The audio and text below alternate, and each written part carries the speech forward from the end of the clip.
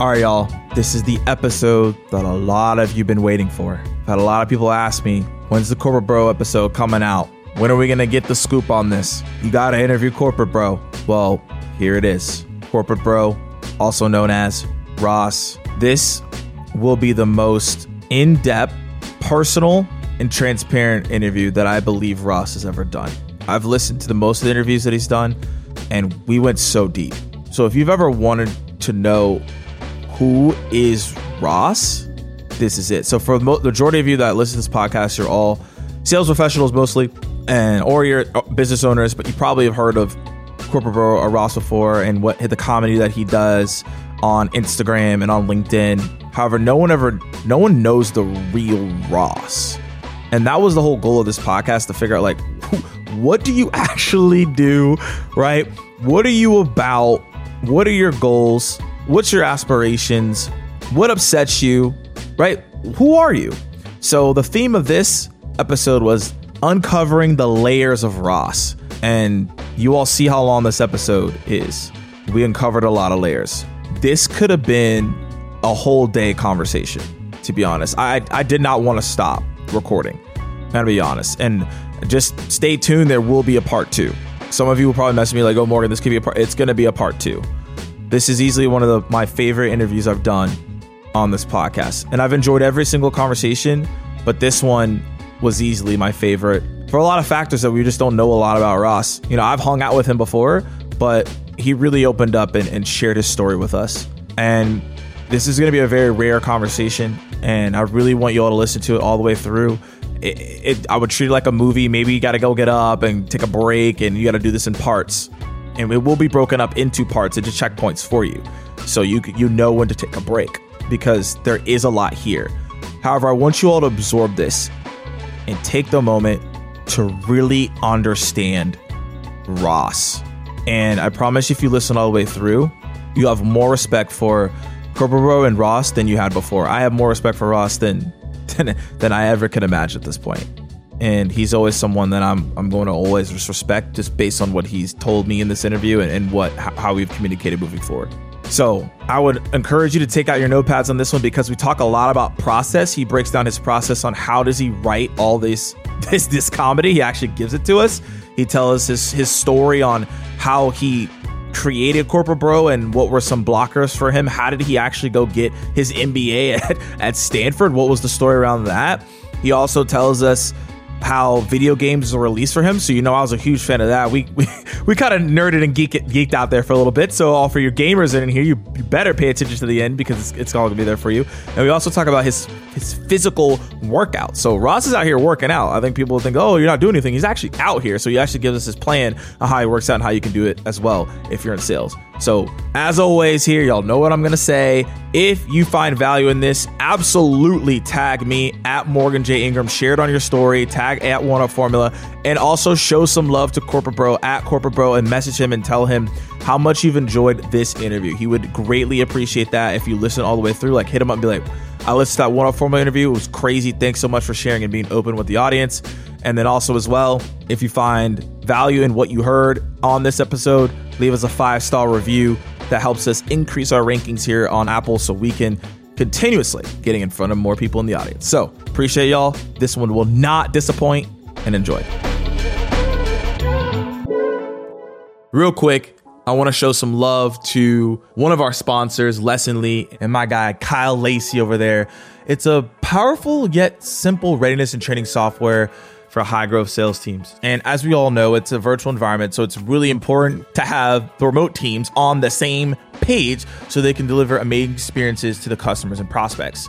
And I love their motto, by the way, do better work. Check them out. They're helping major brands like HelloFresh, Goodwill, Birchbox, and Thrive Market do success. And a lot of their clients are saying that their software gives them a lot more confidence in the way that they onboard their new reps and their existing reps. That's massive. So if you're in the market for it, check them out. Easy to use, easy to adopt. It's lessonly.com. So it's LESSONLY.com. And you can also click the link in the show notes to get there as well.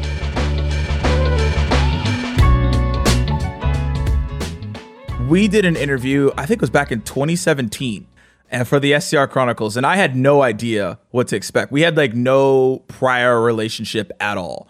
I had no idea, and ended up being probably one of the best interviews on our podcast. And ironically enough, Ross, someone actually hit me up like 3 days ago and they were like, yo, nuggets everywhere. And I was like, yo, that was literally 4 years ago. Nugs on nugs, baby. I'm all about that nug life. Right. So just a quick intro if you don't have no idea who Corporate Bro is or Ross here. He has got an Instagram and recently got verified. I think it was maybe a month ago. Couple weeks ago? Couple months ago, right around the old Barstool controversy. Yep. So shout out to that. That was awesome to see that. And basically the comedy of sales, like what we go through in sales. And if you're in sales, you get it. Or if you're not in sales, you just don't get it. But if you're in sales, you'll definitely laugh on it. I've definitely watched a ton of the pieces of that content. And also as well, started off at Oracle. So that's a story in itself. Your boy bled on the battlefield. Yeah. Like that's the real talk on that one. And then also was account executive at Glassdoor. And most people don't know this about you, but got your MBA at Stanford. I did. Just graduated 2020. Yeah. So very recently. So, I mean, a lot of great stuff that he's doing in terms of content creation with Corporate Bro, and check him out on Instagram there. It's at Corporate Bro. Posts is on LinkedIn too. And currently, that's kind of what's leading into my question here is currently, what is your day to day? The people want to know, are you still in sales? Like what is Ross doing? Yeah, man. What is my day? So I usually am up around 7:30. You know, some people are like, that's not early enough. Some people are like, dude, you don't do shit. But so I have a full-time job. It is with a company called Bravado, basically building out a sales community. You know, I'm on the growth side. I'm on the product side. I kind of started out kind of doing the product vision, building out what I thought salespeople would like, what they would want. We have since hired a head of product, much more engineering focused than I, as I have no hard skills at all. And she's taken over actually kind of like interfacing with the product team, but I still obviously come with like the ideas and what should we build, and then she takes into execution. Yep. So I wake up, I kind of go check Slack, go check the War Room. It's called the War Room. If you're in sales, you should definitely check it out. The simplest way to think about it is it's like a subreddit specifically for sales, but we have the ability to build on top of it. So the content distribution is very similar with an upvote, downvote system, except for in this case, when you share content, you can earn what we call commission. Woo! How do we think of that, Wayne? It's gamified. It's very gamified. So you can earn badges, you can earn commission, which you can then spend on cool shit, whether it's like Amazon gift cards or a Rolex or a trip to Hawaii, things like that. We're building a bunch of other stuff on top of it, kind of career tracking stuff, mentorship stuff, of really cool events. And so, we're trying to make it the one-stop shop for if you're someone who's new to sales, like where do I go? There's all these different folks out there who are good. And this is kind of a place to aggregate all the best of.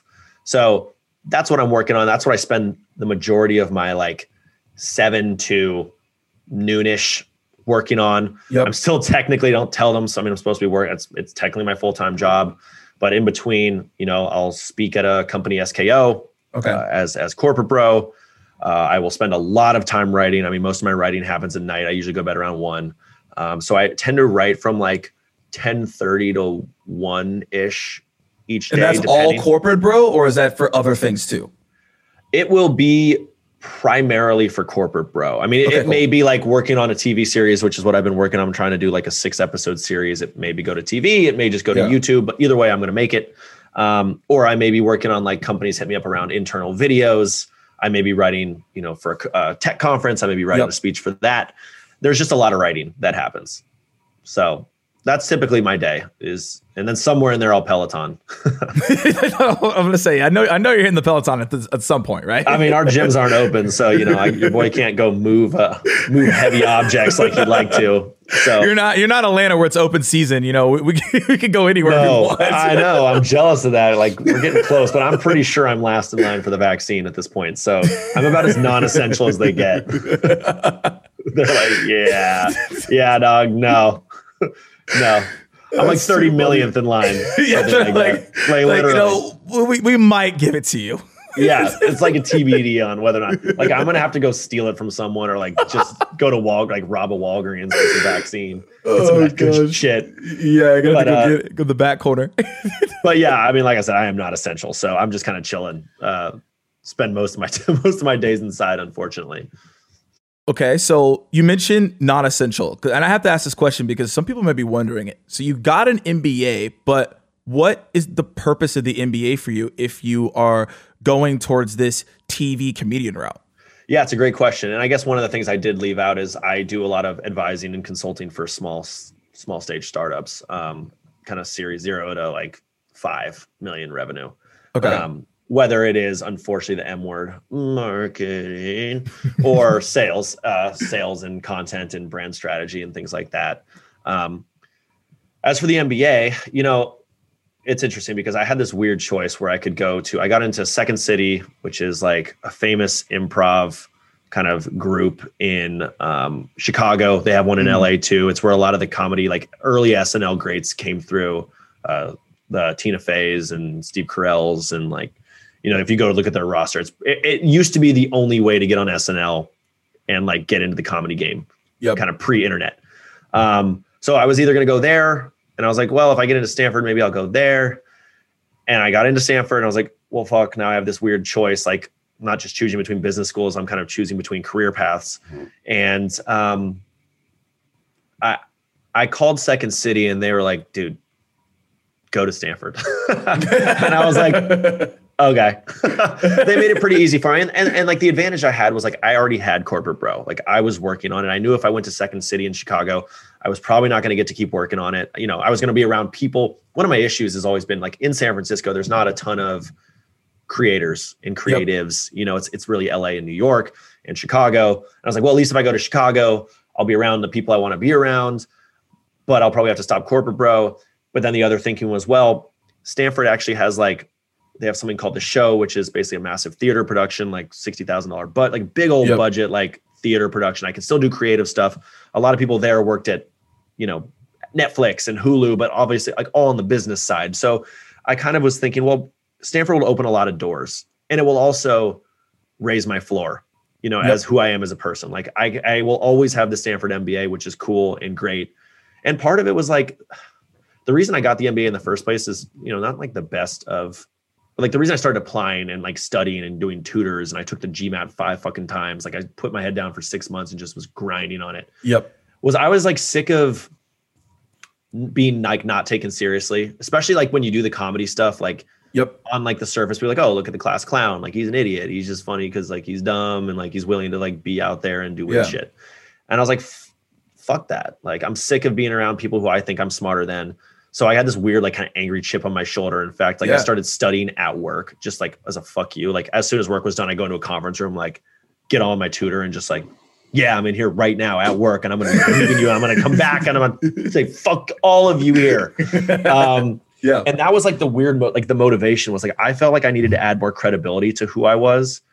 Cause now it's like, these companies reach out to me. They're like, hey, we want you to come speak. Oh, do you have like references? Do you like do this? Like, we're scared you're going to like say something. And I'm like, did I mention I went to Stanford Business School? And they're like, oh shit. Oh, okay. So you're not just like an asshole with a phone and a camera.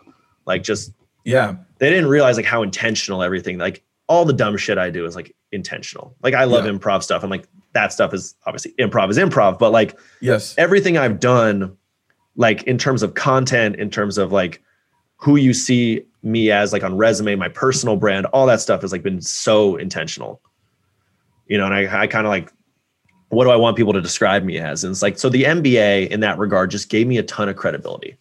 That I like, it's like, it knocks down a lot of doors. And then like, just the fact of like going to Stanford and being around some of these people, like 45% of our class or something was international. Like I was around some of the smartest people in the world. And I'm like, why am I here? Well, the advantage for me was like, I was the only salesperson in the entire class. Now everybody comes to me, these folks who are starting companies, like, what do I do? Shit, I got to sell. I'm the CEO. Yeah, motherfucker, you got to sell. That's what you do as a CEO of the company you start. You are the first salesperson. So they're like, well, how do I run sales calls? And I'm like, step into my office, friend. Like, come here. Yeah. So it's like, that's like a cool thing to get to do. But I now straddle this line of like business and comedy, which is really cool and fun. And like, I do like solving business problems. I do like playing in this world. But at the same time, like if push came to shove and like, HBO was like, hey, you want to come play a role in this show? I'd be like, all right, deuces, I'm out. Yes, immediately. Hard yes. I'll do it for free. You know, like that's where I like creativity and acting and writing is like where I want to be, if I can. Yeah. And I mean, I appreciate you sharing that because I can totally see that where you see this character that you have and people don't know you. So they feel like they're talking to the character, but they don't associate with you as Ross. Right. Right. And it's like trying to get understanding like who is the real Ross. And it's like, no, I'm intentional. I got an MBA at Stanford. Like you don't just randomly get those. They're not handing them out on the street. Exactly. You know? I heard a story and like, this is like another Ross, the guy, Michael Schwimmer, who plays Ross from Friends. You know, I had a friend like a couple of years back tell me they like went up to him. Maybe I don't know where I heard this story. It was either a friend or I heard it like on talk thing, whatever. Basically someone was like, hey, like you're Ross from Friends. And he was like, no, I'm the guy who plays Ross from Friends. And like, that's an important distinction because like, you know, that's what people see, right? They see the character, just like you said. It's like, that's what they expect. People see me on the street. They're like, Corp, like, let's do a shot. And I'm like, it's 9 a.m., motherfucker. Like, no, like, I just want some coffee. I'm wearing sweatpants. I'm still hungover. Like, thought of another shot sounds awful. And it's like trying to build and expand out of like corporate bro to becoming like Ross, the guy who plays corporate bro versus like just being corporate bro. Like I love corporate. I love being called corp. Like I have no issue with any of that stuff, but it's just like when you step back from all of it, you know, there is like, I want Ross to be a thing. Yeah. That isn't just corporate bro, you know? But again, we talked about this even before we started recording. It's just like, who do you want to be? And like, where do you go back to the well in terms of the views and where people know you from? Like, that's my thing right now. So in the long run, I'm hoping that like, as I mesh the two brands together or extract Ross out of corporate bro, which is why like I'm on LinkedIn as Ross in a big way, like the guy who plays corporate, because then people can kind of see and they're like, oh yeah, there's more here. So that's why I do that. No, I mean, that all makes a lot of sense. And, you know, before we get into the 3 questions we ask people as they come into the interview, I want to dig a little bit more into that corporate bro piece. And quickly, if you want to tell us what inspired corporate bro, and then now that you want to get out of that and do these other things as Ross, do you feel like it's now a weight on you that you can't pivot from? Yeah. Okay. So I'll start with how I started corporate bro. I mean, you mentioned I come from Oracle. That's where it all started for me. Thrown into the fires in business development. Didn't know what the fuck that meant. Turned out it meant cold calling. I was like, look at this ridiculous world. I was working in a building called Twin Dolphin, Oracle HQ, across the street from all the beautiful, like you see the Oracle campus when you drive down 101. You're like, damn, that's pretty. Salespeople don't work in those buildings. They work in the shithole across the street. And so I was in this building basically with several thousand sales folks, 20 to 40 years old. And I was like, what the fuck is happening here? Because, you know, Jennifer over there just got blacked out at Coachella last weekend and got arrested. And this week she's closing like a $10 million deal with the CEO of AT&T. You're like what? And nobody's clothes fit. It's just like all of us are doing business. Like we're just out here doing business and we don't even understand what we're selling. Like Oracle, highly technical products. So I was like, I literally looked at my buddy. I was like, dude, everyone here is a corporate bro. And this is before the word bro, like the bro culture, synonymous. Yeah. Bro culture, like synonymous with like misogyny and shit like that. I was like, I meant that as a non-gendered statement. Like a lot of the women I worked with were like, yeah, we're bros. Like that was just like, everyone was just kind of bros. It was like, we're all just lost trying to figure it out. So I started making Vines there. That's where it all started. And I just started making Vines, turned them to Instagram. Instagram kind of got bigger. You know, after about a year, I started realizing I had traction with people who aren't my friends because I was like, you know, I've always been kind of the funny weirdo in my friend group. That's like how I fit in. That was my piece of the puzzle. I started to realize that you didn't need to know Ross. It wasn't like, oh, that's funny because it's Ross and he's a weirdo. It's like, oh, it's funny because that's true. That's like the life I live. And so that's when I realized it could become a thing. So, you know, put out a video every week for 5 or 6 years was like the goal. That's like a really long time when I think about it. But your second question, and make sure I'm answering it, was, do I feel pigeonholed in there? Yeah. Do you feel pigeonholed? And then do you feel like that weight that now you're a corporate bro and people see you as that and you can't be that Ross that you want to be? Yeah. I mean, man, I feel like I feel a couple of things. I feel the weight of like needing to be corporate bro, but I feel like also just the weight of, I just hate letting people down. Yeah. And it's like, I just want my content to be good. And I like, you get into these places where it just becomes a grind and you're like, you're not putting out your best shit, but you just need to put something out because something's better than nothing. And like, while I do enjoy making content, that's why I did it in the first place. I never started because I was like, I want to be an influencer. Like, God, no, I never started like that.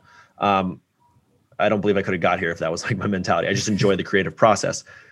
I just feel like I want to do bigger things than creating 1 minute sketch content every week. That like, I spend 8 to 12 hours on a video. People make their opinions on my videos in 5 to 7 seconds, whether they like it, whether they're going to give me a full minute of their lives. Like, and that's fine. Like, that's the game. That's like the trade-off you make. But at the same time, like, I want to make a TV show. I want to do bigger things. Like, I want to like put something together and if I had the time and resources and like make a show about sales. Cause like, there is still a big part of me, like sales is where I come from. Sales is like the grind. Like sales is what makes me who I am. Yeah. It's the DNA. And like salespeople get so much shit. And like, I want to put salespeople on the map and I want to build a show around the truth of what modern sales is. It's not Glenn Gary, Glenn Ross. It's not like these greasy old car salesmen like doing sales. It's fucking millennials and Gen Zs who had no idea what the hell they were doing and stumbled into sales. Like, just the average person you see on the street, like San Francisco resident, New York resident, Austin resident, like Chicago resident, like they're in slinging software. And there's like a reputable element to it, but it's also still like sales and people are like, ooh, sales. Like, so I want to put salespeople on the map. Like I still have that like drive to do that. But at the same time, it's like, I wish I could just shut everything else off. Like I wish the content would just handle itself and I could just like work on this show and make this show, but I would need to disappear for 4 or 5 months to get it done. That's why it's just been like a grind every week, for most nights to make. So yeah, I mean, I feel a heavy weight. It's tough sometimes. Like I'm in the middle of it right now of just the grind of like waking up, like, what the fuck am I doing? Like, this is supposed to be fun, and you have those moments. Like I had like a couple months ago, I had, and this is like a great problem. I had like 14 or 15 speaking gigs in 1 week. And I was up so late every night, just like, I try to write, custom things for every company I talk to. And I took a shower at like 1:30 and I was like, I wanted to cry, but then I was having this moment. I was like, dude, like, this is what you wanted. Like you wanted this grind. You wanted this, like this life. You wanted to like hustle for this. Like you could be stressed out about your quota right now, or you could be stressed out about the fact that you've got the opportunity to do a bunch of speaking shit.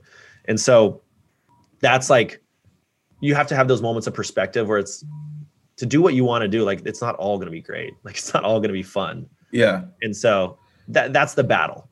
That's the battles. Then you start doubting yourself and you start being like, am I doing the right things? It's like, truthfully, you probably are, but it just doesn't feel like it because you're not seeing results in that moment. Yeah. And it's going to pivot into the 3 questions here, but I want to give context for everyone is, what Ross is dealing with, and I've dealt with it myself, is the growing pains. But I actually, ironically enough, Seth Godin, who we both were in that sphere when we did the Sindosio event, but he wrote a book called The Dip. And I don't know if you've ever read it or even heard of this concept. I was facing the same thing. I was like, whoa, what is going on? Like back to back to back, you're waking up early, you're staying up, and you're just like, what's happening? Like, this is what I asked for. This is the bed that I made. But you don't realize how much weight and how much energy it takes once you get there. Right. It's what you want, but you don't realize it because no one ever tells you what it feels like. They tell you hey, this is cool, but they don't tell you what it feels like. And so in the Dip, Seth Godin talks about how basically you are facing a whole different level or gear of yourself. And as you turn those gears, it's all this growing pains. It's like you basically have if you were continuing to elevate your height or something like that, right? And so as you're facing it, you have all these things that are going on. just as Ross is talking about. So no, this is a real thing that happens. But let's dive into like, how do you even handle this on a day-to-day basis? Because you said you're staying up late, you're customizing your talks for the sales kickoffs, and I want to dive into like one of those sales kickoffs because you mentioned a lot on Instagram, but we'll talk about that later. But we'll talk about that one later. But the thing is, we ask guests 3 questions, right? Or the 3 things. What are the 3 things that you do outside of work and outside of corporate bro that helps you be successful? The 3 things I do outside of it. Man, I have my time where I check out and like play video games. I smoke a bunch of weed. I'm not advocating that, but I do it because I love it.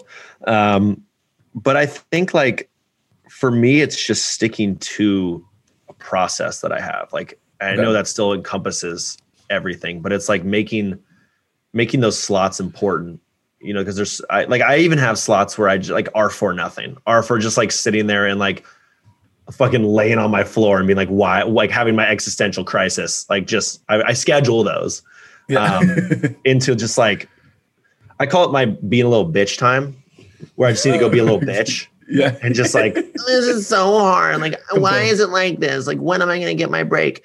Cause I need it. Cause you stay like turned on for so long. If I don't, people think I'm an extrovert and I'm just so not an extrovert. Mm-hmm. Like I can flip the switch on and like, you know, banter with the best of them. But as soon as that shit's over and the lights are off and the doors close, like, I just want to like lay face down on the floor and just like lay there and do nothing. You know, and I listen to the Interstellar soundtrack. So like, you know, the other piece is obviously like physical stuff. Like I'm an athlete, like played professional baseball. Like I need my athletic piece to do something. So right now it's golf for me, or the Peloton sometimes, but like I'm kind of getting over the Peloton. I just do it because I need to move. Golf is like my new challenge, you know, athletically. So I have like a net in my garage. I'll just go hit balls into my net. That's like my thing that I can just take my mind off of everything else that like really doesn't matter in the world, but like I can still apply process and technique and like focus to it. And it just takes me out of the rest of my context. Like the whole other context, like it all blends together. Corporate bro, like the war room, speaking, advising work. That's all like, honestly, just some form of corporate bro business shit. So yeah, those are kind of my things that I do, but it's hard. It's because I don't have a lot of time to like do other shit. I just don't. Yeah. Like, I don't go out. I don't go party. I don't like travel. I just like, I sit in this goddamn seat and I like stare at these screens and I try to make shit happen in them. Yeah, you and me both. I see this screen like 90% of the day. In this exact spot. Just like, here we go again. Then you feel like an alien or a zombie when you see, oh, real people. Yeah, exactly. Run away. Don't talk to me. Yeah, exactly. It's just like, you know, this whole like thing is very, what they don't talk about is just like how lonely and like alienating it is. And this isn't me. I'm not on here to be like, pity me. Like, that's just true. It's just what it is. Like, there are a lot of times you're sitting there by yourself. Like, the only way this happens is if I move it forward. There's no other way. I'm not going to go like take a break and someone's going to step up and write a few things, like do a little bit of this. Like, no, it is only going to happen based on my output. And that's one of the harder things too, is like when you're in that spot and you're just like, I don't want to do this. Sometimes you just still have to. Yeah. And that's a lot. It's more than people think. It is. And I feel that 100%. And it goes into, I want to go to point 2. I want to go to process first. And I have a question on that, because what you're talking about here is you obviously have to keep going and keep creating. So you mentioned that you have a process for everything based on what you said so far. So what is your process to turn off? That's like not physical things, like, because you feel like you always have to be on. Do you have an off? Yeah, I have to admit, like, this is something I really struggle with, is like turning it off. Like, I don't know how to turn it off. Like, this is like one of the things that happened to me at Glassdoor when I was like trying to make videos. It's like the antenna's always on. Like, I'm like listening intently, but I'm not listening for like the purpose of whatever I'm listening to. I'm listening to pull out the nugget that I can then extrapolate into some sort of video, into some sort of comedy, into some sort of like shared experience that I can shed a light on, you know? So it's like, the ideas, they come at random times. It's like the shower, it's like in a car, it's like on a random Zoom meeting. So like, I'm always trying to write shit down. And it's really hard Because one of the plights I feel, and I don't know if you feel this too, is like, if you're not doing something, like you're falling behind. Like I always feel like I'm falling behind. Like I could be doing more. I could be doing more. I should be doing more. And it's like, you literally might not actually be able to do more. So in terms of turning it off, like maybe when I sleep, I guess, like, I don't know how, like if you've got ideas for turning it off, like even still, it's like I said, smoke a bunch of weed. I go right back to writing. I go right back to like scribbling shit down or like rereading a script or something. And that's just what I do. I struggle with this a lot. I don't even have the best answer on either. I've tried a couple things and it's been slightly helpful, but I haven't figured it out. Like I'll be watching a movie and I'm like, that's a really good content piece. Right. No, that's and I'll start right. My mom's like, what are you doing? It's like, no, this is a good piece of content. She's like, what? I'll be playing a video game and sometimes that is like the closest thing I can get to zoning out. But even then I'm like, this is a really good plot line. I think this relates to something in prospecting and I could talk about. I'm like, why am I doing that? Exactly. That's exactly what happens to me. It's a struggle, man. Like, no lie. Like it is something that the only thing that I've been able to do is one, playing video games. But the other thing is like, I've started to reset activities. So what I'll do is I will just leave my apartment and I won't bring my phone and I'll just walk. And there's a park near me. So I'll just walk to the park. And so I don't have anything around me. I don't have any technology to take any notes. I don't bring anything to take notes. And I just let it just go away. That's the only thing that's helped me. Yeah. I mean, I feel like I should do that. Like I live on a street that's like walk only and I should just like go walk it and come back. Like just go do something. Like I know a lot of people that like my mom swears by meditation. My sister does too. It's like 10 minutes. It's like, it's like as soon as I sit there sit me there for 10 minutes and tell me I'm not just going to sit there and like talk to myself and try to write a script in my head or like come up with the next idea. Like I can't, the whole turning it off thing is so hard. Like even being present, even like I'm good at like finding myself being present and recognizing where I'm at. But like that presence is like, okay, you're here now. This is what you want. Like, this is what you're going to do. And this is what you have to do. Mm-hmm. All right, present dude, go write something. Like that's what ends up happening. So yeah, it's really hard. I wish I actually had an answer because the truth is I don't really turn off. And maybe that is it. Like, you know, rest in peace, Kobe. Like, I don't think he ever turned it off. Like, think about Michael Jordan. Like, he literally is always competing. So maybe it's just a thing.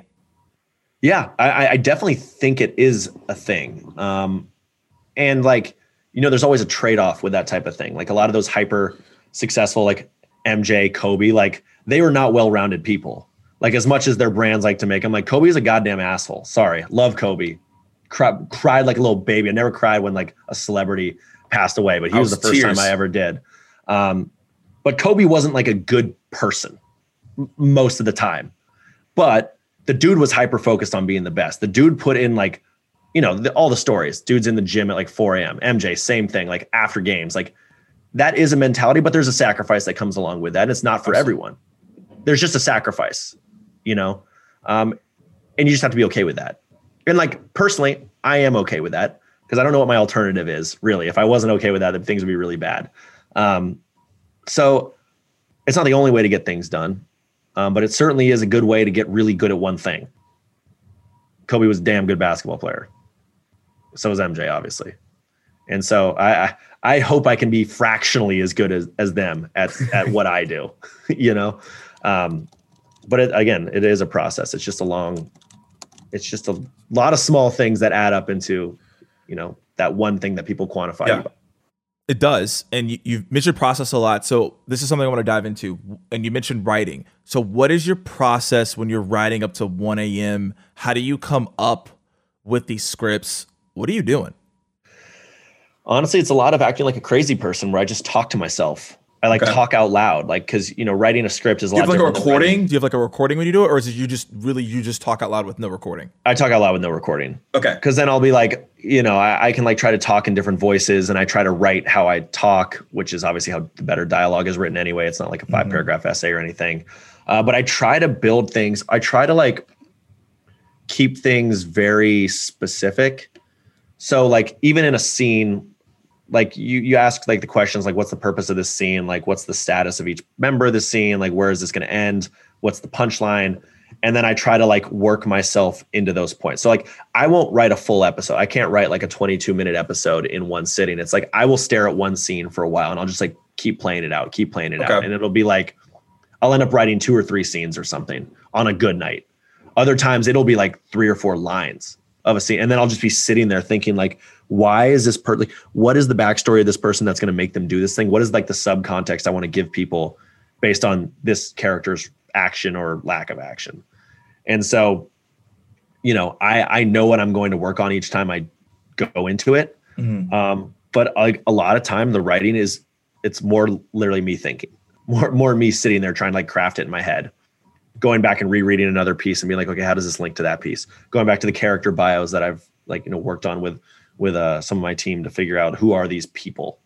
If you met them on the street, what would inform that decision? And so, you know, it is like, while it is writing, it is a lot of just like being frustrated and like, how do the puzzle pieces fit together? Got it. So if someone were listening in and they're like, I want to start building the brand or start doing sketch comedy like you, is that a recommendation to like think about it out loud and think about the feelings that you want them to feel after they watch the comedy skit, and then also the feelings that they have for each character? Is that like your recommendation if someone wanted to start? I would say start even like more simple than that. Like the way I started Corporate Bro, like back in the Vine days, it was only 6 seconds. So you weren't telling a story. It was always written in third person. It was like Corporate Bro finds a lucky penny. Corporate Bro has a rough call. Corporate Bro goes to the park. It's like, okay, great. That's my premise. That's the whole thing here. So what happens to Corporate Bro? So what happens to Corporate Bro with his lucky penny? Okay, here's the status switch. The lucky penny is actually really unlucky. So he thinks he finds a lucky penny. Let's show him getting fucked over 3 different times and then throwing the penny into the ocean because fuck that penny. You know what I mean? Like, and so you kind of figure out what's the game inside the statement. And that's how I would like think about things. It's, you know, the reason I said 3 is like the law of threes is always good. Escalation. Yep. Key and Peele do a lot of good escalation stuff. It's like each step gets more and more absurd, more and more absurd. And all of a sudden they're like in outer space. And it's like, you know, that's the whole point, is like things get more and more ridiculous. So like in terms of comedy, like there's a lot of different kind of mechanisms you can play with. So-and-so is the powerful person at the beginning, and then it flips, you know, their boss comes in and all of a sudden they start acting like a meager little biatch. And you see that person like suddenly who's berating somebody else switch statuses. Anyway, there's like a lot of ways you can do it. But I think it just starts, write one sentence. What is it? Just what is it? Then you can work on the nuance. You can figure out how you're going to get there. Oh, the Corporate Bro is like, he's blindly optimistic and therefore is excited by this penny, but he's going to get screwed over by this penny, but he's still optimistic. So he does it a couple times until he realizes, okay, this is just not the penny for me.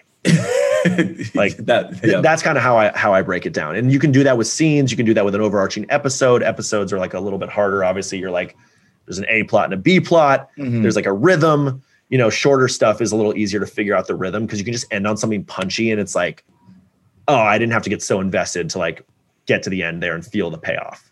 That's why obviously everybody's switching to short form content, even though I'm trying to switch to long form content. TikToks, Reels, all that stuff. Exactly. All that shit is now being just pushed. YouTube's got its own like YouTube shorts. Shorts. Yeah. Yep. It's the thing now. It's into span. It's the thing. I've started even doing myself because I thought that'd be dumb. Actually, they're actually really fun to do. I'm not going to lie. I'm having a ton of fun doing them. And I think everything you're saying is spot on. Anyone could start doing that. I would probably say one of the best examples is saved because it's one of the funniest videos that you've done is the most important quarter one. Oh yeah. This is the most important. Yeah. Like that's escalation at its finest. I was like, oh my gosh. Yeah, exactly. I mean, and that's the thing. Like everybody's got the sales managers telling you this is the most important quarter ever. And it's like, of course it is because it's this quarter and this quarter is the most important and it's never the most important. It just is. It just is. Here now is the most important. Like that's the point. And like, exactly. Like that's the thing is like, let's make it about managers who just keep stressing that quarters are important. Okay, let's escalate that. Where it's like, this quarter is more important. This manager's just freaking out more and more and more. Yep. So like, you know, you take a kernel of truth, sales managers who think quarters are important. You figure out how to embellish it and blow it up and make a stupid little like single trait into like a sketch. Yep. You know, so that's what like the best do. Like the best find something very human and then try to make it a lot bigger than it is and really zero in, hold the microscope up to it and show everybody exactly like how absurd this little thing is. Oh my, OMG, that's so funny because it's me, or it's because it's that person. And like, that's how you can relate to people. No, I think anyone could take that framework and use it in multiple ways. And I'm going to ask you this question, and then I'm going to flip to the physical part. So how does the comedy and selling, that process, how do they come together? Yeah. And the reason I asked that question is because I think a lot of people, when they think of acting and comedy, they might be like, oh, that's its own thing, but there's so many parallels. So I want you to speak to that. I mean, yeah, you let it in there perfectly. I mean, I always thought of myself as acting on sales calls. You know, people have like their sales voice, they have their like whatever, their jokes, like people have their phone voice, and it's like they're like, yeah, no, yeah, great, no, yeah, you have a wonderful day too. All right, bye-bye. Oh my fucking God, dude.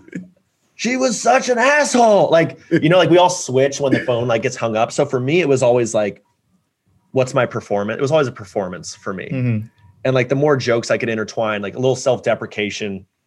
I think I might've told you this on the SDR Chronicles, but I was like, you know, my line was always like, I know talking to a salesperson is somewhere between going to the dentist and jury duty. So I appreciate you giving me even like 15 minutes right now. And they're always like, he's self-aware. Like, you know, like self-awareness. He knows the drill. Yeah. Like he knows I'm miserable. All right. I like him. Like finding ways to disarm people is, you know, it can be authentic. Like I know that's the case. Like I know talking to people, like taking unsolicited calls, like sucks, you know, salespeople, we see an unknown number on our phone. We're like, oh my God, like really again, another spam call. Anyway, I got to go crush my 80 dials. Exactly. Like, yeah, it's like, what? Like, self-awareness is helpful here. Yep. And so it is a performance. It is like a bit of improv. It is like, how do you know, get to the punchline? Like there's so many ways to get to your punchline or your value prop or whatever it is. And it's just like steering it there in your way. And my way just happened to be, you know, make it as funny as I possibly could so people remember it. And it's a little bit different. So, I mean, comedy, selling, like acting, you know, one of the things I tell like SDRs is like, go act, like go create your persona. There was a funny post in the War Room where someone was like, yeah, I have this name for myself when I'm doing cold calls. So like whenever I get reamed on a call, I'm like, yeah, like Jonathan just got destroyed on that call today. That was hilarious. It's like, he is Jonathan. His name's like Josh. Yeah. Jonathan got destroyed today. That was hilarious. Like somehow like cognitive dissonance just like keeps themselves like out of it. And you can look at it like that. Because at the end of the day, nobody else, like people you call even still don't give a shit that you called them, even if they're pissy in that moment. They forget about you immediately. So you can make it fun. You should make it fun. It's like the Super Troopers thing where they're saying meow as many times as they can. Like do that shit. You know? Maybe not as overt as that, but you know, something. Yeah. I know.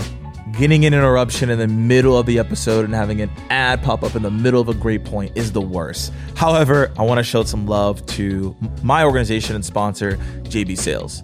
And as many of you know, I started out giving out sales content on a YouTube channel and podcast called the SDR Chronicles. And I created the 1UP formula to figure out different concepts. However, on a day-to-day basis, I'm still talking about sales. And I am a business professional that happens to give out sales techniques and a sales trainer over at JB Sales. And we train reps for leading companies like Slack, Google, Mindbody, Salesforce, and many fast-growing companies like that.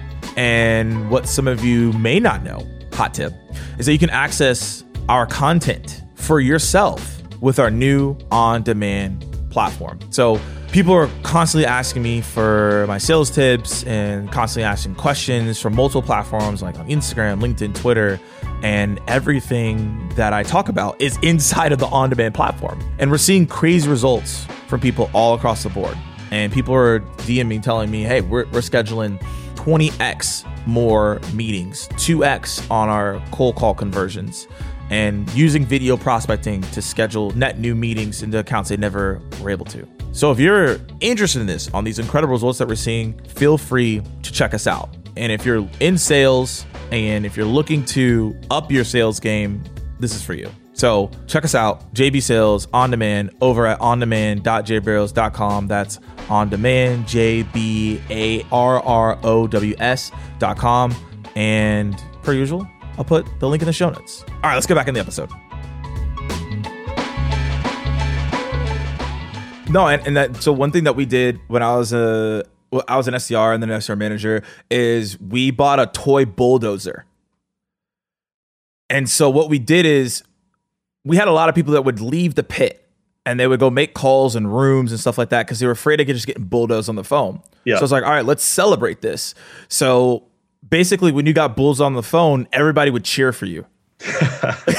Like, oh yeah, that's gonna win this week. And so like at the end of the week we would have like 30 minutes, 45 minutes, and we would play the bulldozers and be like, oh, you got destroyed, you win the bulldozer of the week. And the bulldozer of the week could get you an opportunity to like get lunch with someone or something of the nature. Yeah. So it like promoted a culture of like, we're gonna get our teeth kicked in, so we might as well make it fun here. Because if you don't, you're going to be miserable and you're going to want to jump out the window. Yeah. I mean, if you take it too seriously and too personally, yeah, you are going to have a very short life in sales. I think that's great. Like celebrating getting rocked is like the best way to do it because it's just, it's going to happen and it happens a lot. And it's just like, it is funny. Like that's why why I start, because everything we do is funny. Like if sales is a tragedy, therefore it's a comedy.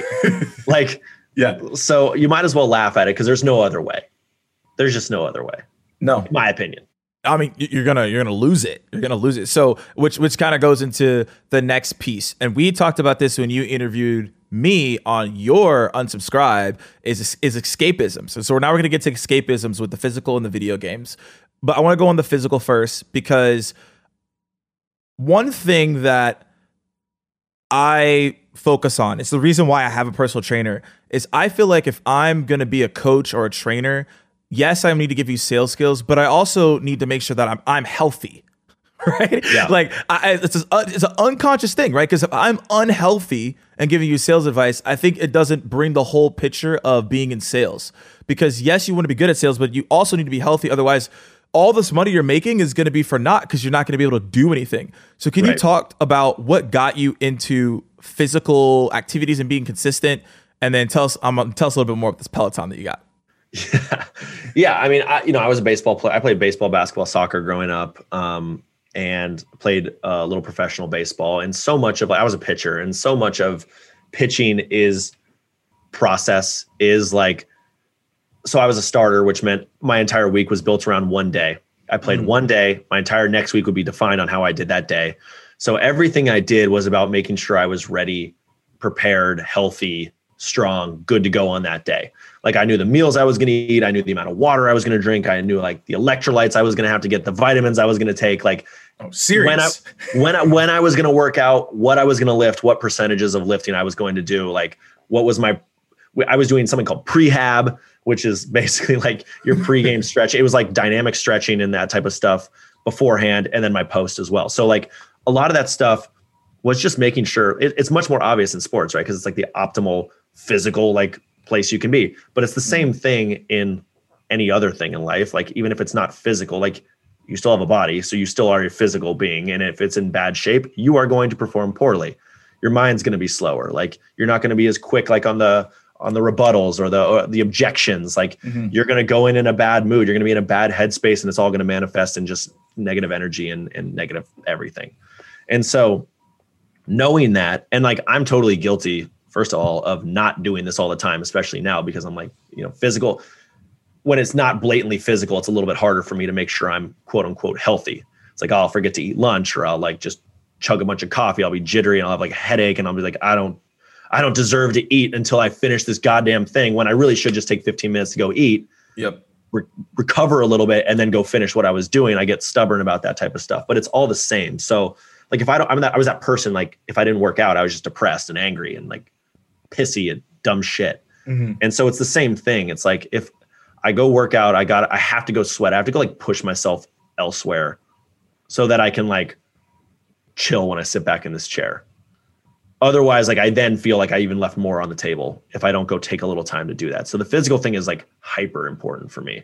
That's why like even hitting golf balls it's just because my mind is now trained on something more physical, something like I can hyper focus on that isn't of any importance at all. And I can like tap into that. So the Peloton is great because like that shit is a grind. Like if you want to push yourself, you can do it in 10 minutes. You can do it in an hour. Like whatever you want. The reason I like the Peloton is like, I know I can burn a lot of calories. I know I can just like grind. Is it the competition too?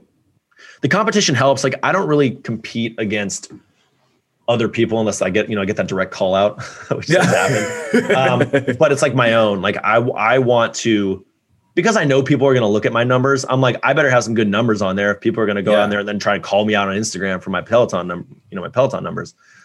So I do feel a little bit of that, but I also like, I just want to keep getting better on it because I secretly want to be a Peloton instructor one day. I want these thighs on camera. But it all funnels into like, how will I as a human being perform optimally? And if I don't work out, if I don't do something physical, I'm just worse. I'm just worse. Yeah. And too many times I spend my day being worse, and I don't get it done. And I'm not as regimented. I go through these streaks, especially because of COVID. Like, it's always easier to go to the gym. Like, once you're in the gym, I'm like, let's throw it around a little bit. There's people here, like, in your mind, like everyone's watching, even though no one gives a shit. No one cares at all. I'll throw that. Oh, there's a honey over there. Let me throw an extra 5 on this bad boy just in case. Just in case.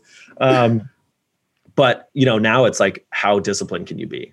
How like much can you push yourself and then get back into the things that are important? Like, like the things that you put more importance on. Like, for instance, for me, it's writing. For me, it's creating content. That's like what I need to do. But I also do need to be physical. So is that the why that pushes you to go work out? Is to be in the shape, to be a great creator so you can go on and do the things you want to do with the TV shows and things of that nature? Yeah. I mean, 100%. Like, you just hear there's so many cliches out there, and the people, like, the way they say it's like, oh, like CEOs, they read 50 books a year and they like, they wake up early and they go to bed on like at this time. Like, there's all this shit. And it's like, I hate hearing it. And I know it's right. Like, I know it's true. It's like, if I want to be a really good writer, I should read a lot more than I do. Yep. Like, I want to be as healthy as I possibly can so I can perform, because at the higher level and the higher you go up, like, the margin of difference between you and the next person is like that one little thing you do differently. Yep. Ask them. Like, when I was playing professionally, like baseball, everybody was like within the same percent of each other in terms of like, once you get to that level, it's like the top 1% of players in the country. But the people who were the 1% of the 1% were doing something slightly different, something that differentiated them. Like, any of us could go play like a rec league game and be just an absolute dominant force, but against each other, it's like, who is putting in that little extra, doing that little extra piece. And so, as you rise the ranks in sales and business, comedy, whatever it is, like, what's going to differentiate you as you get up there is going to be those like little pieces of process that you have, and being consistent with those pieces of that process. What do you feel like that extra 1% is for you? Well, I know we talked about it as like a bad thing, but for me, it's like, it's not turning it off. It's like pushing through the pain. Like, okay. It is like. And how do you know when that's bad or that's good? Honestly, like, at times I don't. At times I don't. I just like, I have to have just some faith that this is just like part of it. Like, you're going to have the days where it is good and you're going to have the days where it is bad. And it's like, if I didn't work out that day, I'm like, I know I left something on the table, because maybe I'd be feeling better right now if I just had taken a half hour that I had to work out. And so I don't have an answer. I don't have an answer, even though somewhere in my soul, like, that's the best way I would tell you, is like, I know in my soul, I know like in my gut, whether like I'm pushing through something in like a futile way that I shouldn't be, I should go reset, versus like, this is part of the like hurts so good. I know this is the good grind here. It's hard to tell. So I resonate with that. And to give everyone context, I think it's all based on your intuition and self. And I truly believe that as you're pushing through and you're doing certain things, that it's a test in life to be like, okay, like, this is not fun at all, but I'm going to take the extra step there. I think Goggins has a really good book, really good audio on this. I've never read it, never listened to it, but I know that David Goggins has an incredible book on this concept on basically, we can tell our bodies like, whatever, but our minds, right? Our minds are what control it, right? Our mind can be like, no, let's keep going. Let's keep doing it. And there obviously is a healthy amount, and everyone is different, but sometimes you have to push through, right? to figure out what's that extra nugget, what's that extra thing that I need to go get.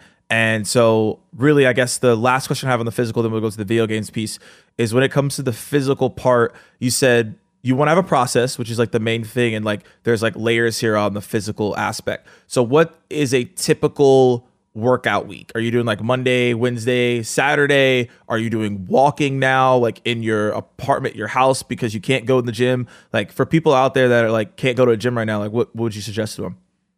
Yeah. I mean, my process now. So I love programs because I'm like, okay, if it's laid out for me, I used to use this app called Body Space, which was honestly a dope app, even though the name was really dumb. But it was like, I have a 3-month program and I knew it was going to be, I could pick a 4-day a week, 5-day a week. And after I did that for 3 months, like I did the same program probably like 4 or 5 times. Like I knew I was going to be yoked at the end of that program if I just did it. And so, but now like I obviously don't have that luxury. So I'm doing kind of 2 programs on the Peloton. One is like a Tabata for 3 or 4 times a week. And the other one is a strength training one that's like 3 or 4 times a week. And I just alternate days with 1 day off at some point. If I do 3 days in a row, I take 1 day off. Just so I have like a little variety, because I'm sick of just riding the bike and I don't have enough weights in my house. Like I have some 25s and some 40s and like some 12s. And it's like I can make those work, but like I know I'm not going to get the same results as if I'm in a gym being able to do like lat pull downs and all the ranges of like bicep curls and shoulder presses and stuff like that. But I can make it work. It's very limiting, but I can make it work because at this point for me, it's not about like looking jacked. It's about just feeling better. And so like, that's it. And just sticking to that. Cool. So I think everybody's just got to figure out their own thing. I used to like, I'm very superstitious. And so I would say things like in my head, like I'm at the end of a ride. I'm like, dude, if you get past this thing, like the big break's coming. If you get past this, the big break's coming. Or I'd have like little hoops in my room and I'd shoot. I'm like, all right, if I hit this last shot, like I'm going to the major leagues. Shit, I missed it. All right. This is the real one. If I hit this one, like I'm going to the major leagues. I'd do that again. But like, that's how I kind of do it with physical stuff now. I'm like, if you're going to make this happen, like you got to somewhere in the universe, you're manifesting something positive as a result of it. And that's what that's kind of like how I would just convince myself. It's dumb, but it works. As a very superstitious guy, like it works for me. I'm the same way. I wear certain Stance socks for certain events. So no, Stance are great socks. So shout out to Stance. Yeah, shout Stance, not sponsored, but we should be. Should be at one point. We're coming in hot for you, Stance. So video games, right? Man, if y'all listening, y'all know I'm a huge proponent of video games. Ross and I were just talking about it. I got a PS5. My girlfriend's the GOAT. She pretty much is. Like she found it. I don't know how she did it. she SDR'd better than me. You got a good one. Yeah. She SDR'd better than me. I've been on the hunt for a year, feels like. Seriously. At least 6 or 7 months. Seriously, man. So when it comes to video games, how does video games enhance your creativity as a creator and help with the content with Corporate Bro? Yeah, it's interesting. Like I grew up a gamer, like a hardcore gamer. I've had every single console under the sun, like except Atari, because I think that was just slightly before my time. But I was like deep, and I still am. I don't play as much as I would like to. I used to like play pretty competitively, but there's something about video games helped me a lot, like in terms of my hand-eye coordination. I'll say that. Like my mom was like, this will never be good for you. And then I started working at a company that was like doing cognitive training for athletics. And we found that anybody who's played video games is just like a naturally better athlete because their eyes are forced to move and pick up and track and do a bunch of these things. And you're forced to make decisions a lot quicker. So like in a lot of ways, if you're playing these fast-paced games, there is like a mental awakening that can happen by doing those things. I'm not telling you if you do it for 5 hours, it's very diminishing returns. But if you did it for 10 minutes as like a warm-up, could be a great thing. Video games are also like, God, there's so many different genres, right? But like these single player games now are beautiful stories. Like they're just well written. They're becoming blockbuster films. I think that's the future of entertainment, probably, is told through video games and you play through the stories and so forth. But there's also like, there's a whole culture around video games. There's a whole like pop culture around video games that has helped me in terms of like being able to appeal to a lot of different folks in my content. Like sometimes I'll like sneak in references to like Warzone or like Halo or something. The same way I sneak in references to like fucking these action figures I used to build called Warhammers. It's like, or Magic the Gathering, like Magic cards. Like they're all like these little cultural icons and pieces of like who I am as a person that I think like resonate with a lot of different people. It's like if you were a millennial, like you probably played Magic cards, you collected some Pokemon cards, or you fucking played Pogs like back in the day. Like video games are the same thing. Like there is as meaningful as a like I said, a blockbuster film or some sort of, they take me back to pieces of my life from before, and they are a great escape. I do more and more have moments where, you know, it goes back to like, shit, I'm playing a video game right now. Should I be doing something that's actually like positively pushing me forward? I'm like, no, dude, this is doing that. You need to just like not be, this is like the whole point. You're playing this right now to not think about that. Yep. And you know, obviously there's a lot of like issues like people might have around video games, but it's only been good for me. It's like been a major part of my life. So it's probably been the most beneficial thing. It's interesting. I was talking to a friend 2 days ago, and I was like, yeah, there was a time where I think it was like for 5 years I didn't play games. One of the things that I wanted to do was like just really focus on my career and just not do it, because I was like, I need to just really lock down. Now I play a lot of games. Some people are like, oh, you get the PS5 now, so you're gonna play all the time. I'm like, yeah, I haven't played for 5 years. Yeah. And then I started playing again in 2019. You know, I didn't play for a while. So of course this is gonna do, because that's like what I do to get that release.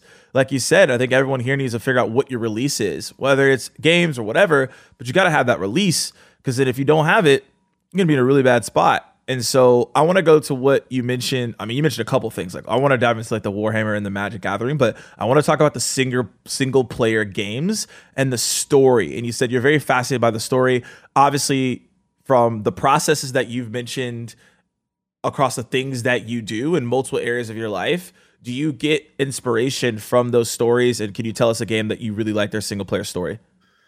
Yeah, I mean, like direct application of like stories, you know, most of the stories that I play, like, you know, there's not really a comedy video game that I can like think of. Like South Park was that, I guess. But I didn't get like a ton of inspiration from the game versus like the show, which I got plenty of inspiration from.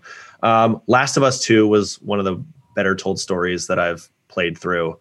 Like Ocarina of Time way back, like that game. I still listen to the music. I like listen to video game music as part of like when I'm writing.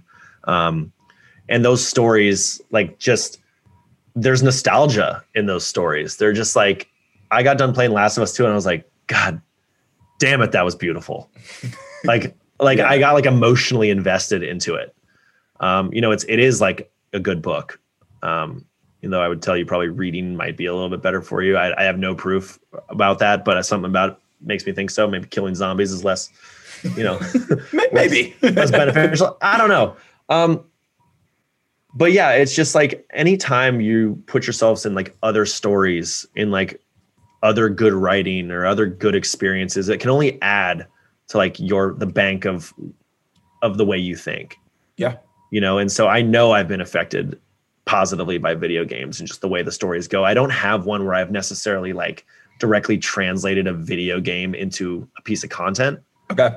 But it doesn't mean that it hasn't, like, I could read a bunch of different books. You know, I could read like Art of War and I probably won't get like a video from it, but I will probably be better for it and therefore more like worldly, that may pull something else out of me that becomes a video. Subconsciously. Yeah, subconsciously. Yeah. Like I know it's net positive. You know, so yeah, I mean, that's what I would say about those single player games. It's harder and harder to do those now. I mean, I guess I enjoy Ghost of Tsushima. Great story too. That was incredible. Really great game. Beautiful game. They killed it on that one. They did. And like, you know, I appreciate those games now where I want to play something that's like very chill. I can play at the speed I want to play and just kind of like enjoy the art that is a video game versus like Call of Duty where I'm just like, fucking kill him. Where the go. Yeah, I'm cracked. Revive me. Yeah, exactly.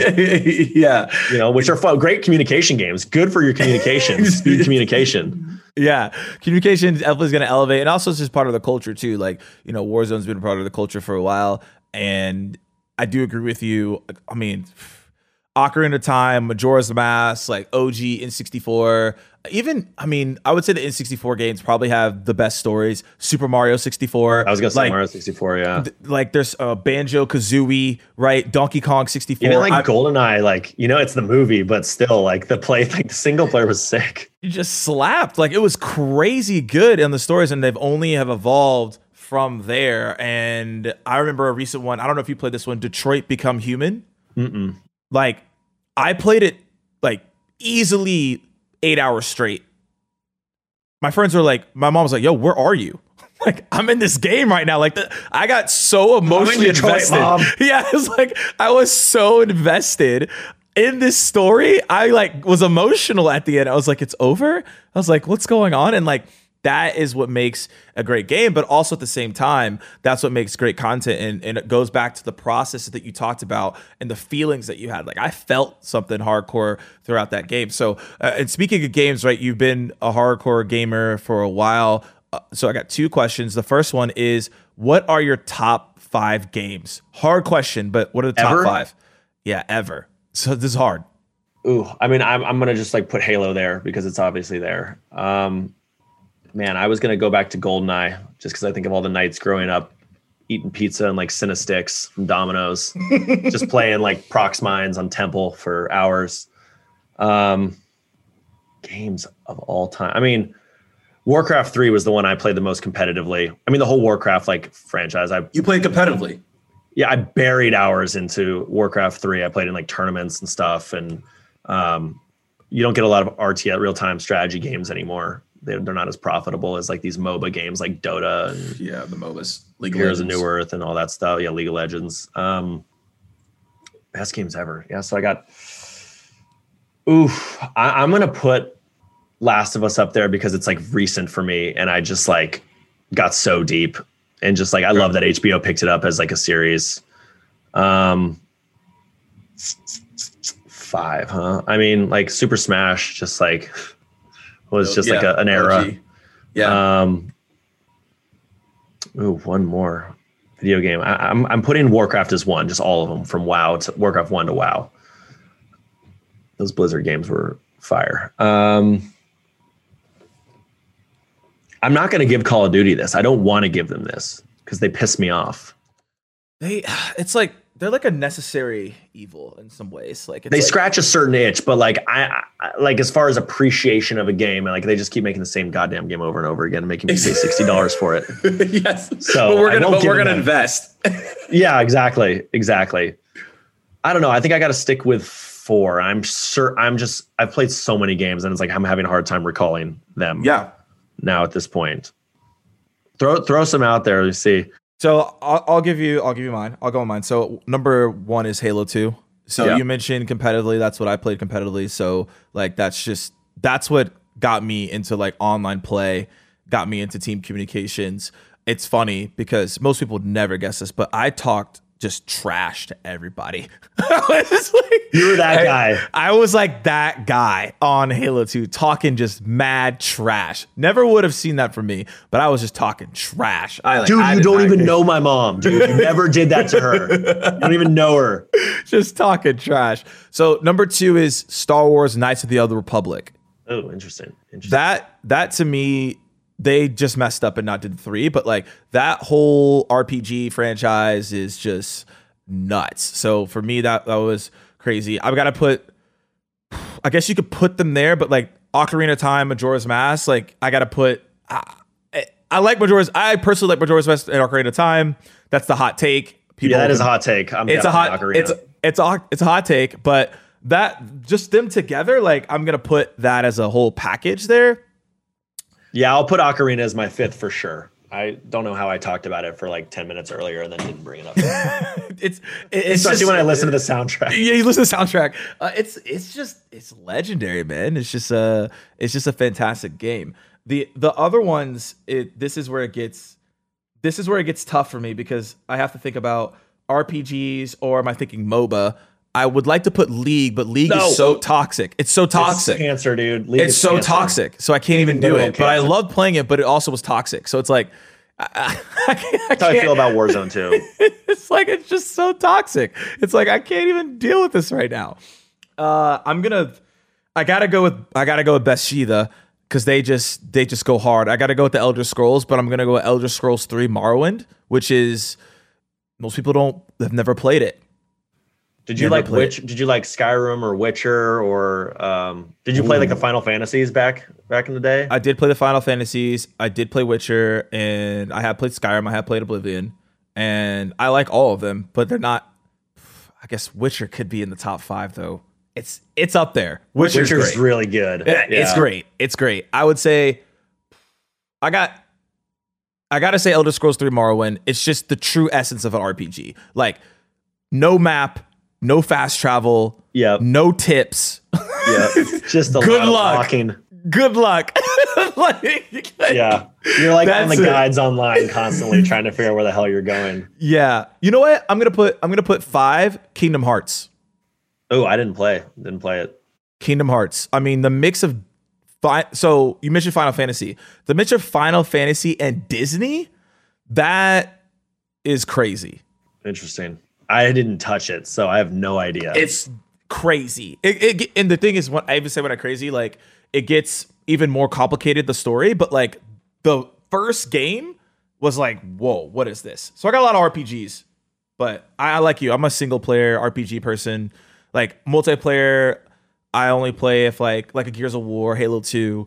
I haven't really found that game that like this again, but like the Halo 2s and the Gears of War, I think is like a peak status of multiplayer for in my opinion. It definitely was. Like, you know, even playing like Destiny now, it just like doesn't compete with the Halos. No. Like they wanted it to be, and it just isn't. They're not. They're not. So I mean, gaming, y'all. Y'all clearly we like games. We're gonna have like a whole nother episode on games in itself. Yeah, I know. We just gotta go on Twitch and start playing some shit. We do. And so I'm gonna ask the last question on a gaming piece, and then we're gonna move to like the final stages of this interview here.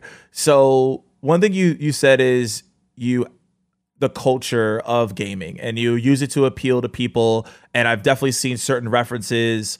I think you did a video around, I think it was a Sales Wizard, if I believe. Yep. So like that Sales RPG. Yeah, you said that to me. Salescraft. That's what it's called. Like, I couldn't remember the name of my own goddamn video. Salescraft. That was awesome. So you mentioned playing competitively.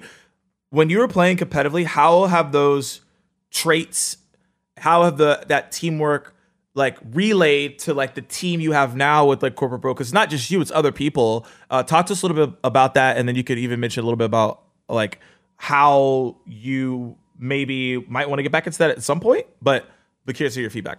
Yeah, I mean, I've thought about esports world and been like, if I could just put a bunch of money into one like thing, it would just be esports. If it were so easy. Yeah, so like playing Warcraft 3, you know, like you're always just like trying to counter. You're just like trying to counter. It's all like what is the other person doing? I'm trying to counter, and how quickly can you like respond and counter? You know, I think it's hard to say it's like a direct comparison to like managing, like working on a team now, just because that's so quick, and an individual game can be over in like 15 minutes. Yeah. Versus like it's a longer, the real life thing is a much longer game. Sure. But it certainly helped me get quicker decision speeds and like just be able to also multitask in a massive way. Oh, yeah. Which then goes back to like the cognitive like training of like, I need to launch my attack, but at the same time, like manage my base here and be able to like cross back and forth while I'm dealing with a bunch of shit over here. So in that regard, like I have to do a lot of context switching in my life, whether it's like one meeting is, you know, a podcast with you, and then the next meeting is going to be like a Bravado, like war room discussion. And then the next one will be like with a completely different company talking about their, you know, sales strategies. Yeah. So like being able to go back and forth and hold those and hold the information that I need from like the place I left off has definitely helped me a ton. In terms of communication, there isn't a necessity of the same level of speed that you need in like a video game to translate to real life. Yeah. So I don't know. I don't think I could honestly say that like it's helped me in that regard, but it certainly has helped me like hold information better and be a little bit more, if I need to be under the gun, like that I can hold a little bit more. It's a very accurate statement in terms of task switching. Like, you know, I'll do a podcast, you know, like we're doing right now. Then I might have to hop to a sales training. Then I might have to do a sales call. Then I might have to meet with a partner, right? then I might have to talk to my friend. Like those are all different mindsets and also a different person sometimes as well. Cause like me talking to my friends, like, you know, you have the corporate bro, like I have Morgan J. Ingram. So like people expect me to come on and be hype and excited, but I'm actually very chill when I'm around my friends. I'm just like actually like very like low key sometimes. I'm actually like not all that hype every single moment, and which is interesting. And you've mentioned that you're also the same way. Like you're not that extra all the time. Right. You have your moments where like, no, I'm just actually just chilling. And and I think a lot of people probably don't know that, but the task switch is really interesting because like in Halo 2, it literally was like you're sniping, but then literally the task switch is like you have a rifle and now you're shooting someone in front of you. Like the task switch of like I'm sniping someone, I have to be patient to like now I got to be quick because now I'm doing hand-to-hand combat. Right. Like that is pretty much how I feel when I'm switching calls on different things. Cause it's like, okay, I gotta focus. I'm selling. I gotta run a sales process now, right? I'm on a training, so like I actually gotta run it differently. Now right? Barrows is in your face and you're freaking hand-to-hand combat. yeah. Barrows is like, what's wrong with this pipeline? I'm like, I don't know. Sorry, I was just killing someone with a sniper rifle. Yeah, you might need to refresh the tab that you got there. I just added some in, right? But that's a real thing, man. It's all about the task switching, knowing how to do it. And I think video games is a big piece of that. And, you know, I'm an absolute fan of video games for a lot of those reasons. But this video game piece, like, we're going to come back and have a whole video game talk. So y'all hear that. But I want to wrap this up and be mindful of time here. And one question before I ask you, the final question I ask everyone is, you know, right now we live in, unfortunately, a cancel culture. Yeah. And tensions are high at every single moment. Sensitivity's high at every single moment. So do you feel like at times that you cross the line when it comes to certain tensions with corporate bro that you maybe wouldn't do at Ross? And like, how does that make you feel in this cancel culture? Yeah. Do I cross the line? It depends on who you ask. If you're asking me, I straddle it pretty hard. Every now and then I'll dip my toes into crossing the line. You know, I tend to cross the line more with like language. And when I do, it tends to be more towards myself than anyone else. I definitely try to push boundaries a little bit, but like, I know if I'm walking the edge, which I should be trying to do constantly, that I will fall off on the wrong side every now and then. Mm-hmm. You know, it's like I'll give you a good example. It's pretty gnarly. Like, and to hear it now is like pretty cringe. But like we talked about South Park. Like I took the model from South Park. It's like whatever's happening in the real world. Like what if I take it and just apply it to one of my sketches and just like make it that version? So let's go all the way back to Cap kneeling, right? And like bringing awareness to like police brutality and like this is like pre-2020 like movement. And so I was like, what would South Park do? Oh, South Park would like make the kids kneel for some bullshit and like create this hilarious episode.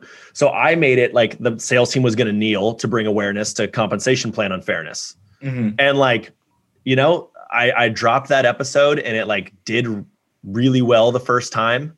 And then like a year later, you know, as I sometimes do, I'll repost something and I like reposted it. And I just made an absolutely dumbass mistake. Well, A, for posting it again, but B, for doing it in February. And the wrong month. The 1 month. The wrong month. The wrong month. And I mean, in general, it probably wasn't the right thing to post at all, at like given where we were as times change. Like it was simply the act of kneeling. Like there was no other context to anything else outside of that. It was just kind of like it was relevant. The kneeling concept was relevant. Mm-hmm. And I got absolutely eviscerated, and rightfully so. And so, you know, that was one of the times I was like that I just like fucked up. Cause like, I'm usually I'm like very conscious about this. Like I'm analyzing it from every direction. So you've been intentional. You've been analyzing. I've been intentional. And this was one of those times where I was just like, I don't know if I rushed or like what I was thinking. I was like, I didn't have content that day and I put it out. I got destroyed.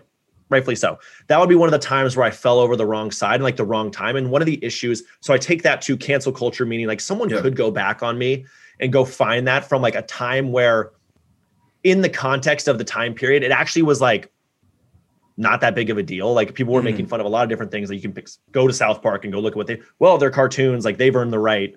I don't know. When do you earn the right? I don't know. But for example, people going back in other people's Twitters and like finding something they said and like, now let's cancel Kevin Hart getting canceled for some of the shit he said. I'm like, dude's a comic. Like that's one of the things is like people no longer assume best intent. And even when they do, like they still attack for like, yeah, this person's a piece of shit. But it's like, if we could go through everybody's social media and go find who we were 15 years ago and what was like, okay, versus now, we've all done shit. We're like, oh, fuck. Like, no way. That wasn't tight. Like nowadays, that's not tight. Like all of the like friggin' Anchorman, old school, like all the Will Ferrell hits, like in that era of comedy, that was like a golden age of comedy. Go watch that shit again. I dare you to not be like, oh, you can't say that anymore. Yeah. You can't do that shit anymore. But it's like, it's still representative of a time. To me, it's more of an art and like a commentary on what was happening, not like the person being like, this person's racist or sexist or like misogynistic, whatever it is. And so I do think, especially because the last like 4 years, we'll say, politically, people have just swung to one side or the other. And so the pendulum is going to come back down and go the whole opposite direction. And I'm like, I'm really hopeful for the next 4 years that like the news can keep the pendulum in the middle so we can all just be a little bit less assholes. And like, let's turn off the cancel thing, but let's like also not be a racist piece of shit, you know, and find that happy medium where we can make fun of like the reality. Like that's what happens. Is like a lot of times when you make fun of reality now, people are like, you're a piece of shit. It's like, it's a commentary on the reality of what's happening right now. Context. And so people want to take it the way they want to take it. And that's one of the things I found is hard. So, you know, if you look at the body of my content, it's not really crossing too many lines. I try to keep it in the world of like business and so forth. But like, you know, I've missed before and like, I've learned my lesson and I will probably still miss again at some point. You know, like people want to read the things they want to read. And like, it sucks for comedy. It sucks for like people whose job it is to like call these things out and like make fun of it. It's like, that's never funny. It's like, well, except like honestly right now, it's like, that was kind of funny the way they said that. Like, don't go watch a comedy show. Like it's why Chappelle won't go to college campuses. Like they'll get like booed off stage for the shit he says. But like, dude's like the GOAT. Like, you're just like missing the point if that's what you're trying to pull out of it. So it's a really complicated thing. It's like exceptionally hard now to like walk around, but there are certain things like that just aren't funny right now. But who's to say they won't be funny in like 10 years or like were funny 10 years ago? Like it's really hard. Doing good comedy now is like harder than ever. And that's a good thing. It's a good thing. Like in general, it's a good thing. I think it weeds people out. Well, it weeds people out, but it just forces people to be better, to be more intelligent, to like stop going for the lowest common denominator, like stop going for gender and like race and like shock factor and be smart. Like you can do those things in like, in my opinion, and this is a hot take, tasteful ways. You can like make fun of gender and like race and it can be done well. But if you're going to play that game, you better make damn well sure you're doing it well. Yeah. Because a miss is potentially fatal. Yeah. Right. So like that is what the game you're playing when you're talking about that stuff. And so it's dangerous. It's dangerous for sure. I would love to be a little bit more edgy. I would love to say a few more words than I say generally, but like I think where I'm at is pretty good, you know. But I still want to make sure I'm pushing it. I want to still make sure I'm trying to elevate what I'm doing. And that's just the reality is I'll miss at some point. I think it goes back to what you talked about originally, right? The growing pains and elevating, like there are those opportunities to miss. And you said it like it's happening. People will take things out of context all the time. Context is literally everything. Like if someone said something 5 years ago and they want to bring up now, and it's like, okay, 5 years ago, I was in a different state of mind, like what I was saying there, like right. 5 years ago, that person laughed at that. Yeah. And they wouldn't admit that because they didn't go ha ha ha ha LOL on Facebook. So we couldn't prove it, you know? Yeah, it's crazy, man. So no, I think, you know, pushing the envelope and finding the ways to do it. And yes, like that's an incredible point, is that you have to be smart about it. Right. You can't be like, oh, like, let's just see what happens. Like, no, like run it by your people, run it by your team. Like, does this even make sense? Be mindful of it, because one thing can knock you out, and it has happened to other people. So I think that's an important point. So as we wrap up here, Ross, last question that we ask people is, what is the best piece of advice that you've received recently? Best piece of advice I've received recently. I was like, I got the worst. The best piece of advice I've, well, this isn't like advice. It's more of like just the truth is like, nobody gives a shit more than you. Like we're all ego. All of us are all ego. And like so often we're paralyzed by what other people think are going to do. But the truth of the matter is, as fucked up as it is, no one gives a fuck about you. Like your mom loves you. Like your friends think you're cool. Yeah. But like if you make some sort of decision to like go do something risky, and I'm not saying like make an offensive joke. I'm saying more like right. Not what we were talking about earlier. Not what we were talking about earlier. I mean, just like take a risk. Like go do what you want to do. Go like be what you want to be. And you're like scared to go do that because you think other people like are going to care. They're not. They do not give a shit. The same way like I have to tell myself over every one of my videos, I'm like, oh, I'm going to get fucking ruined because this one's not going to be as good as the other ones. It's like, dude, people will give you max 1 minute and they will move on with their life because that's all they care about is themselves. And it's morbid, but it's true. Like people are way more concerned with what's going on in their dome than what's happening out there and what you're doing. So that is like a big piece that has helped me just put things in perspective is like who really cares about what you're doing other than you? Who's making it bigger than you are? No one is. So yeah, that's helped me a lot in like making decisions on whether to take a risk or do something out of the ordinary or like whatever, take a chance. I love it. Yeah. And it's shout out to, I know you made fun of the video, Gary V. I got Gary V. But I mean, he said something that I think everyone needs to pay attention to. And it's exactly what Ross is saying is that no one knows 100% of your life. Yeah. So it doesn't even matter if you're thinking about all these people, they don't know. Yeah. So why are you even worried about it? And also at the same point, yeah, like do what you got to do because people don't really care because they care about themselves. So speaking of themselves, Ross, any lasting thoughts, any shout outs you want to give? And also where can people find you? Well, hey, thank you for having me here. It's always love talking to you. We always have great conversations that feel really easy to have, and they don't feel like scripted in any way. So like, I appreciate that because I do a lot of podcasts and sometimes it's just like Q&A and it feels weird. If people want to find me, you can find me on LinkedIn, Corporate Bro or Ross Pomerantz. Obviously the big channel is Instagram, Corporate Bro, corporate.bro. You'll find me. I got verified. As Morgan mentioned. What up? Means I'm better than you. Not really. I don't know what happened. It's because I argued with the Barstool CEO. You can email me corporate@corporatebro.com. Yes, that's a real email. And yes, I will answer. And then obviously join, if you're in sales, if you hold a quota of any sort, join the war room. It's going to be sick. We're building a lot of really cool stuff. And like the community is absolutely buzzing right now. So it's a lot of fun. And then last piece, worst advice I got, my mom told me to be myself. And I was like, Mom, that is absolutely dog shit advice. And I wrote about this in business school. I was like, you need to be what you need to be. Like you're going to have to change who you are and depending on the situation, the context and all those things, be what you need to be. That's how you're going to get somewhere. Don't just be yourself every time because guess what? Some people don't like you and that's okay. So be what you need to be a chameleon. And the more you're able to do that, the further you're going to get. I love it. We'll end on that. Hey, Ross, it was a pleasure having you and kicking us with this here. And take this advice that Ross to give. There's a lot of nugs here.